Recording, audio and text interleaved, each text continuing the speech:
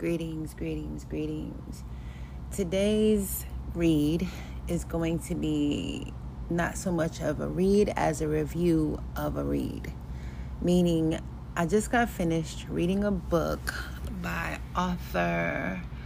Let me pull up her book title really quick. I am a huge fan of the continent of Africa's culture because it's a culture that I have not had access to as a child, and now as a grown woman I have full access as much as I want. Traveling there, reading the literature, watching the movies on Netflix. Netflix has a lot of South African, some Kenyan, some Nollywood, which is Nigerian movies.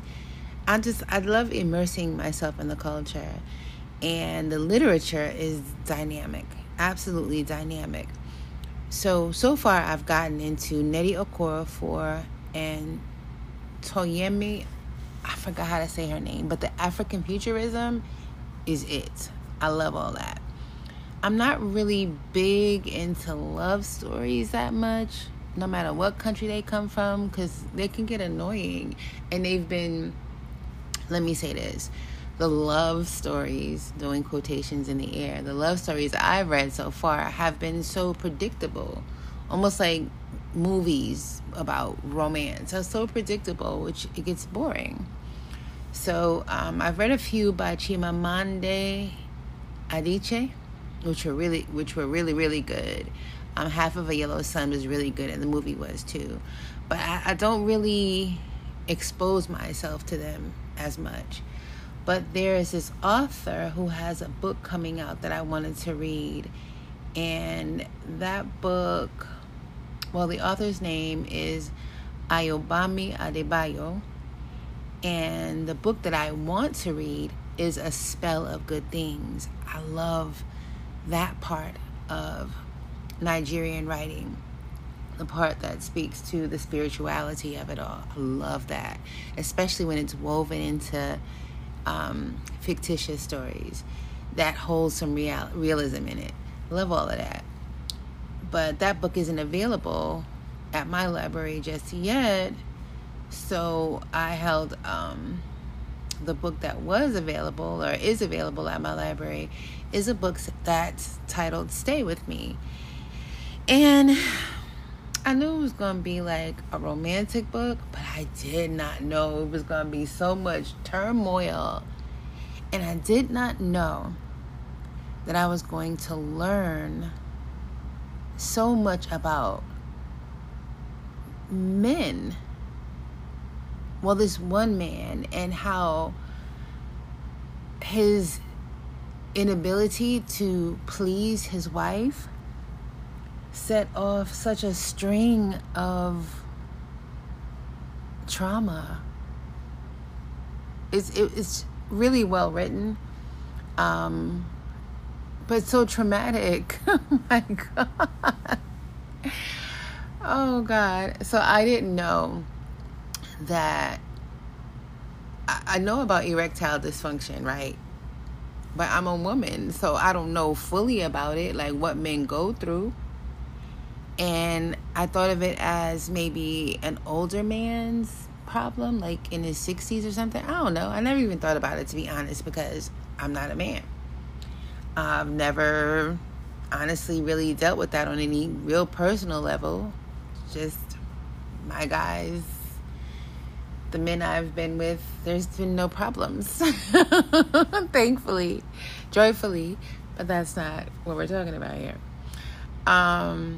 So yeah, the book shocked me in a lot of ways. So let's get into it.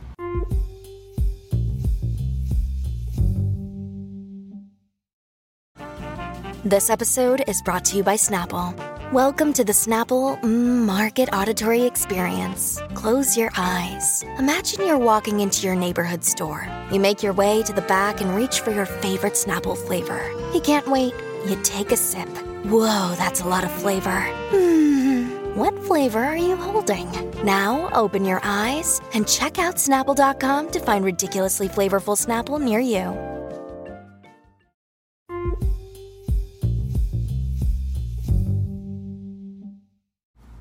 I called it a love story, and there's some love in it at some points, but it's not a lot of love. It's not. It's a lot of trauma. It's a lot of trauma, a lot of dysfunction, a lot of pain, a lot of mental health issues, a lot of everything but love. And I'm laughing, but it's not funny. I'm just shocked by this story. My favorite kind of stories are more inspirational, and like you get a good message out of the story, and then I don't know, but I couldn't stop reading this, even though I don't like sad stories, especially about Black people anywhere in the world. I don't. I know bad things happen, but like I said, I like the stories where people, triumph, all of that. This story started out, and I love love. I like when Black people get together in relationships and they stick it out. The man, the Black man, the Black woman, Black family, children, generations, all of that. I like all of that. I can never get enough of that, to be honest. But that's not what this book was. It did start out with a very successful, financially speaking, couple. They both went to university together. That's where they met, at university. He was intrigued by her. He loved her deep mahogany skin. I loved how they described her looks. And he knew he was in love with her from the beginning, which is so sweet. That's sweet, right? He was with somebody when he met her at a university function, but he dropped the girl that day and was just like with her. That's it. Her name is Yejide, and his name is Akinyele, but they called him Akin. So Yejide, the book starts out where she's not with him. So it goes back in time and it tells their story, but it starts out where she's successful wherever she's at, living in Nigeria, and he lives in a different part of Nigeria. And he sent her a letter inviting her to his father's funeral and hoping that she'd come. Then we go back in time and she goes through all of these things. Now, polyamory, am I saying that right? I think I said it right because I don't have the book open. Polyamory. I know that's where there's more than one. Polyamory means loving many people at the same time with their consent and honesty. Key, polyamory is with consent and honesty. That part. If the person that you're with does not know you're with other people and give you their consent and you're honest about what goes on, that's not polyamory, that's cheating. So when they met, she knew that some people, like she grew up in a family that was polyamorous. Her dad was polyamorous and the wives all knew about each other. Also with polyamory, every woman is, nobody's hiding, nobody's a secret. There's it's up front. You may not like everything that goes on, but nobody's lied to. That's the difference between cheating and polyamory, or having a side chick, or sneaky link, or outside babies, or whatever the case. Honesty. And she was honest with him from the beginning. She grew up in a polyamorous family. He grew up in a polyamorous family. But when she went to university, she had made the decision for herself that that's not what she wanted in her life. She did not want to be involved in that. And she let him know from the beginning. Probably because in her own family, her mother had died while giving birth to her. I think her mother was wife number 2 out of her father's several wives. And the stepmothers were not nice to her. They were not. And she felt very lonely growing up. She was motherless. Her father cared for her a great deal, but he wasn't always around. And he was, taking care of the family, the huge family that he had. So he trusted the women to take care of the daughter that was not theirs. And they just, they doted on their own children. They fed her or whatever, but, you know how people can be sometimes if you're not their child. Some people. And she just didn't want to go through that. So when she got married to him, they were both up front with each other. He didn't even want anybody else. He was so in love with her from the very beginning. That was throughout the book. And I don't know if it was love or just like attachment. But anyway, so the problem came when she, after 4 years of marriage, she still wasn't pregnant. And in their society, married people have babies. And not just their society, not just because they're Nigerian. Most societies, this is how life goes forward. When men and women get married and have babies, life goes forward. When men and women get together and have sexual intercourse and create life, life goes forward. Now, I know there are other ways of creating life, but that's not what we're talking about here. We're talking about nature's way of creating babies, where a man has sex with a woman and a baby is created in that instant. And in a married situation, there's an expectation. Young couple, he's a banker. She owns a hair salon. They're doing very well. And his mother is pressuring him to have a baby. To the point where year 4, the family started coming to the house, bringing women, not to the house, my bad, bringing women to his job. His mother would bring a woman once a month to his job and say, maybe her as a second wife. Finally, he had to agree to a wife just to shut his mother up. But he didn't know how to be upfront with Yejide and tell her that he had to have a second wife. So they performed the ceremony. This is where it got funky. Because you can't just bring a second wife to the house. What you mean? Now, Yejide, oh my gosh, she was so traumatized by her childhood of being motherless, of being treated badly by her stepmothers, that when she joined in matrimony with Akin, she loved her mother and father-in-law. She loved her sister-in-law. She loved being a part of a family. She would do anything to stay, to keep that family together, that family unit together. So when they brought Funmi, that was the second wife, to her house, she wanted to protest, and she did in certain ways.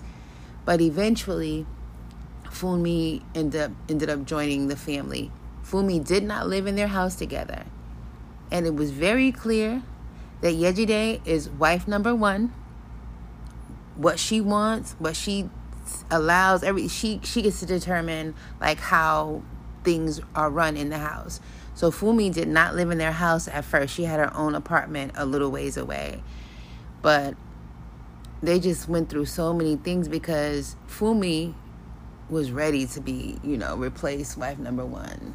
She was, just doing her things, trying to replace wife number 1, but she couldn't. And Yejide was like, I need to get pregnant by any means necessary. So she started incorporating traditional medicine, traditional doctors. She went to visit somebody up on this mountaintop, and she had to take a goat up there, and he did this ceremony, and she believed she was pregnant. just from that ceremony. Mind you, she was a virgin. She never had sex with anybody besides Akeem. So, although she went to university, she just wanted to be pregnant. She wanted to be pregnant so bad. She wanted to get rid of the idea that Fumi had to even be a part of their household. And Fumi definitely wasn't going to have the first baby. So she just believed she was pregnant, to the point where she started having pregnancy symptoms. Even past, her stomach actually grew a little bulge. I was like, what the heck? She went a little bit crazy. So then finally she agreed to, she was going on 10, 11 months pregnant. So her husband was getting frustrated at this point. And he got her to agree to go see a therapist. At that point, Fumi was like, this lady, she moved into the house. I'm going to help her. Just Fumi was in the house now. So there were a big house. Fumi had her room. They had their room. And Yejide didn't care. She was going to have this baby. Even though she went to 5 doctors, they did 5 ultrasounds, she was not pregnant. She couldn't accept it. Then one day, his brother came to visit. Datun came to visit. And when Datun came to visit, he freaking comforted her in ways that her husband did not. Oh, gosh. And after they were intimate, so how it happened was, Akeem and his brother had a big argument. And Akeem was trying to tell Datun, tell her she's not pregnant. 5 doctors told her she's not pregnant, trying to express to his brother what was going on. And then he stormed out the house, and Datun was comforting her, and they ended up being intimate in that way for the first time. And something in that intimacy helped her release the idea that she was pregnant. She admitted after a while that she wasn't pregnant. And it was interesting because she talked about how much she enjoyed the intimacy with Datun. And so that intimacy kept happening. It kept happening. And she was intimate with one and then the other. And she ended up being pregnant. She ended up getting pregnant. This is 5 years later. Fumi never got pregnant. So she finally got pregnant. She had a little girl, Olamide. I hope I'm saying it right. And she was so happy with that little girl. And they had a huge, after a week, they had, I think, 7 days, and they have a naming ceremony for the baby or whatever. And everybody was at the naming ceremony. Excuse me. It was huge, and the little girl had 21 names. And they named her whatever, and everybody was drinking or whatever. And I don't know how or why. Well, I didn't at first. But Fumi ended up at the bottom of the stairs. Wife number 2 ended up at the bottom of the stairs, dead, the morning after the baby's naming ceremony. And come to find out, years later, the husband had pushed her by mistake because she was questioning him on how did Yejide get pregnant? How did Yejide get pregnant? You, listen, Fumi was not a virgin when he married her. Yejide was a virgin. So Fumi was like, how'd she get pregnant? Because I know you're not just impotent with me. That's not the word she used, but she was like, I'm not trying to hear that. I know you're not doing things with her. And so then when she grabbed him, they was both drunk. When she grabbed him to make him turn around and answer her, he shook her off of him, and she fell down the stairs and she hit her head and she died that way. It was an accidental death, but it was all of this trauma, right? Come to find out, after all of these goings on, she had Olamide. The baby then died a few months later, like a crib death overnight. They stay together though. They stay together. Where they have these businesses together. They have where is she gonna go? Like, what is she gonna do? She just started diving into work. And at the time when Olamide died, the first baby died, she was pregnant with the second baby, Sesan. It was a boy. Oh my God. They loved him so much. The joy came through the pages of the book. They loved that little boy so much. And Akin's mother was worried about the baby being in Ajuban. Let me see if I'm saying it right. Ajuban.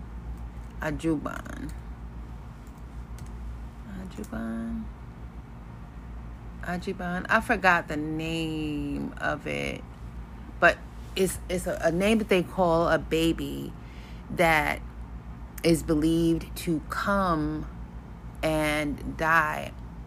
Like, they came to as a spirit that didn't mind dying.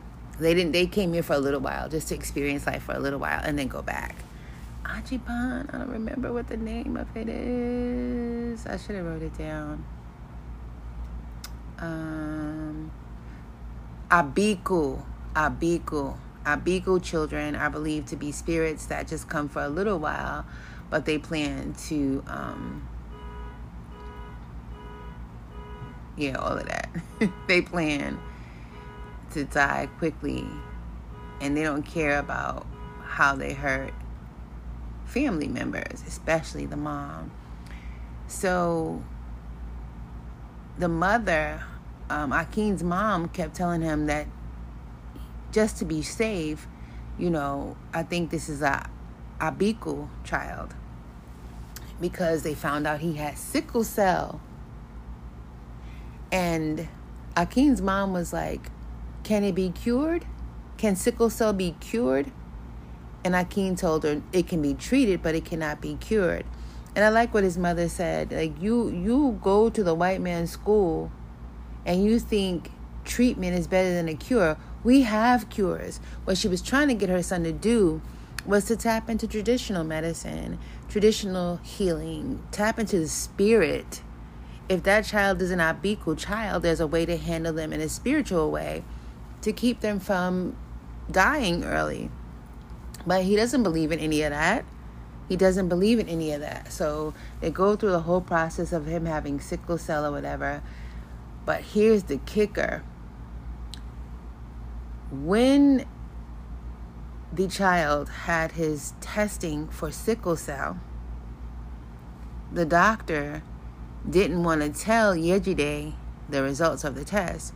The doctor was like, I need to speak to your husband.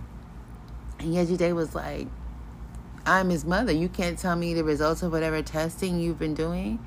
He was like, well, I can tell you he has sickle cell, but I also need to speak to his father. And she was like, okay. Come to find out, the child is not Akin's child. The child is Datun's child. Akin's brother is the father of the child. So Akin may pretend he was upset, but he actually knew the whole time. He had made a plan with Datun to get his wife pregnant 4 times. The first one, Olamide, but she passed away when she was in crib death. Unfortunately, Sesun didn't make it past school age. Oh, it was so sad when he died. Like, it ripped his mom apart. And it was sad. And then finally she got pregnant with the 3rd baby, and they named her Rotimi. And Rotimi means stay with me. And there are several names that's part of the spiritual process. Like, give the child a name that speaks to their destiny. And Rotimi speaks to the destiny of staying alive. Stay with me. There are other names, but they liked Rotimi because it could be changed to, it could be changed and not be so, have such a stigma tied to it. Because if you're Nigerian, if you're Yoruba, and you're speaking the language of Yoruba, and somebody's name is Rotimi, then you know that they are named that because they had siblings who died very young. So they named her Rotimi, but, oh gosh, Yejide didn't have any more in her. She just couldn't give that little baby the emotions that she gave the other two. It just would take too much out of her. And eventually, Datun, I don't know why he ended up telling her the truth, that it was all set up. That Akin had asked him to get her pregnant with the babies. Because even though they had tests, like they had money, they went through all these different tests to find out why she couldn't get pregnant. The truth was, Akin had never had an erection. He had erectile dysfunction like forever. And I was so shocked when I read that. Like, let me find the section in the book where he told her. I'll be right back.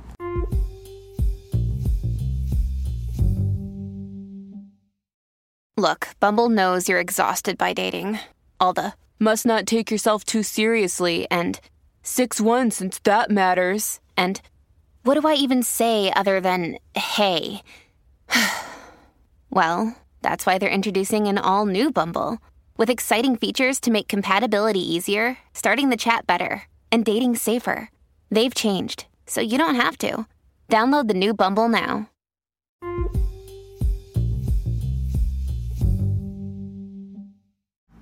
Okay, this is on page... Where are the pages? It's in chapter 37, pages 497 and 498. And she asked him, is it true that you have never... And then she just cut the question off. And he didn't answer her, he just kept playing with the little baby Rotimi. And she said, Akin, is it true? He covered his face with both hands as though he could not bear my gaze. I was not moved because I was consumed with a desire to hear him confess. Akinyele, why are you covering your face? Look at me and answer my question. I felt no pity for him as he slid his hands from his face and wrapped them around his neck as though he wanted to strangle himself. How could I? After all, he had looked me in the eye during the first year of our marriage when he said, each penis is different. He told me that some got hard and that others never did. He had said it casually, slipped it into the conversation, so it sounded like one of the things men told their virginal wives about sex.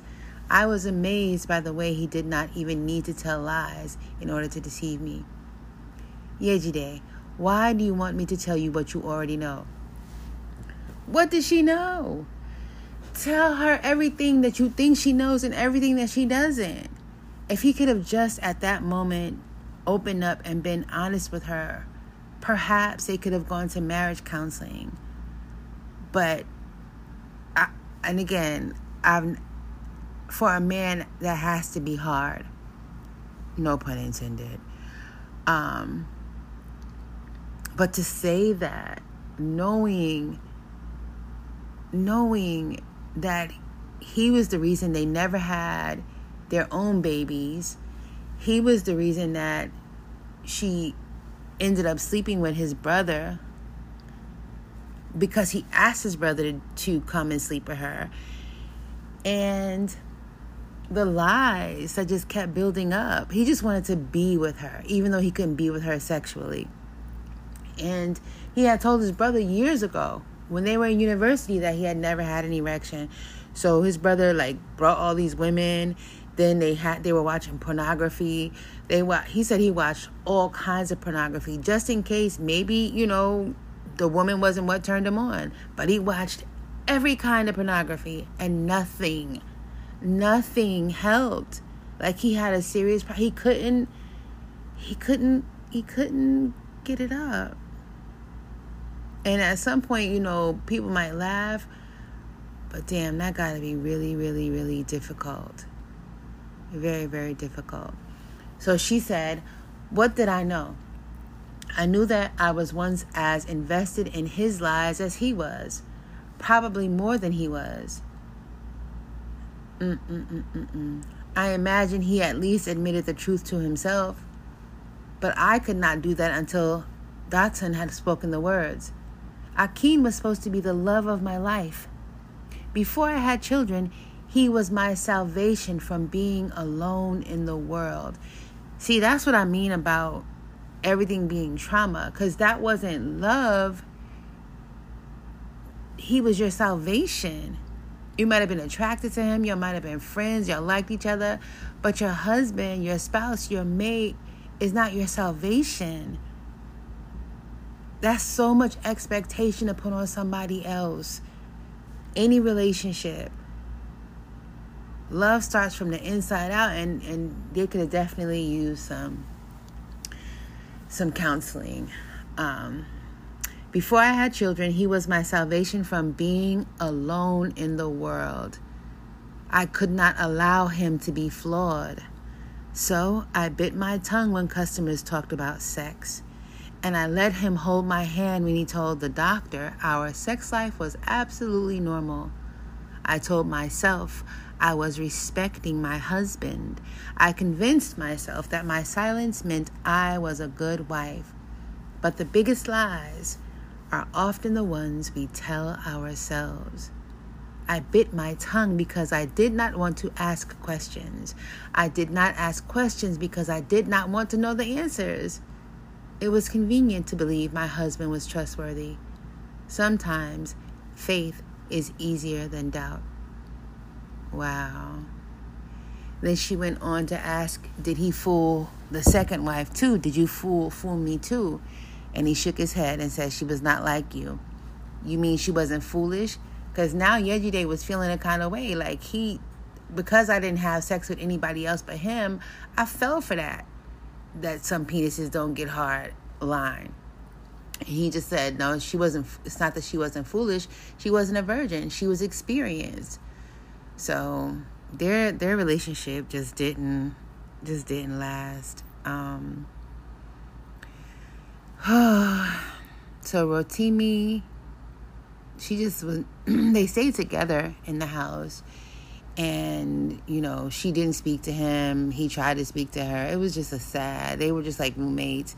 And to the point where she would take care of Rotimi when she had to. But for the most part, when he came home after work, she moved into a different bedroom in the house. She put the baby in the bedroom with him. And so him and the baby got really, really, really close. And she and one of the women from her salon were planning to go to a wedding in another part of Nigeria. And so she left the baby with him, as she always does. And her friend was like, why are you treating your third child like this? It's not her fault that the others died. And Yejide was very sensitive about the children. Of course, that's very traumatic. Losing a child that you gave birth, oh my gosh, I can't even imagine. So she was telling her friend, like, I know she's not responsible, but I do what I gotta do for my daughter.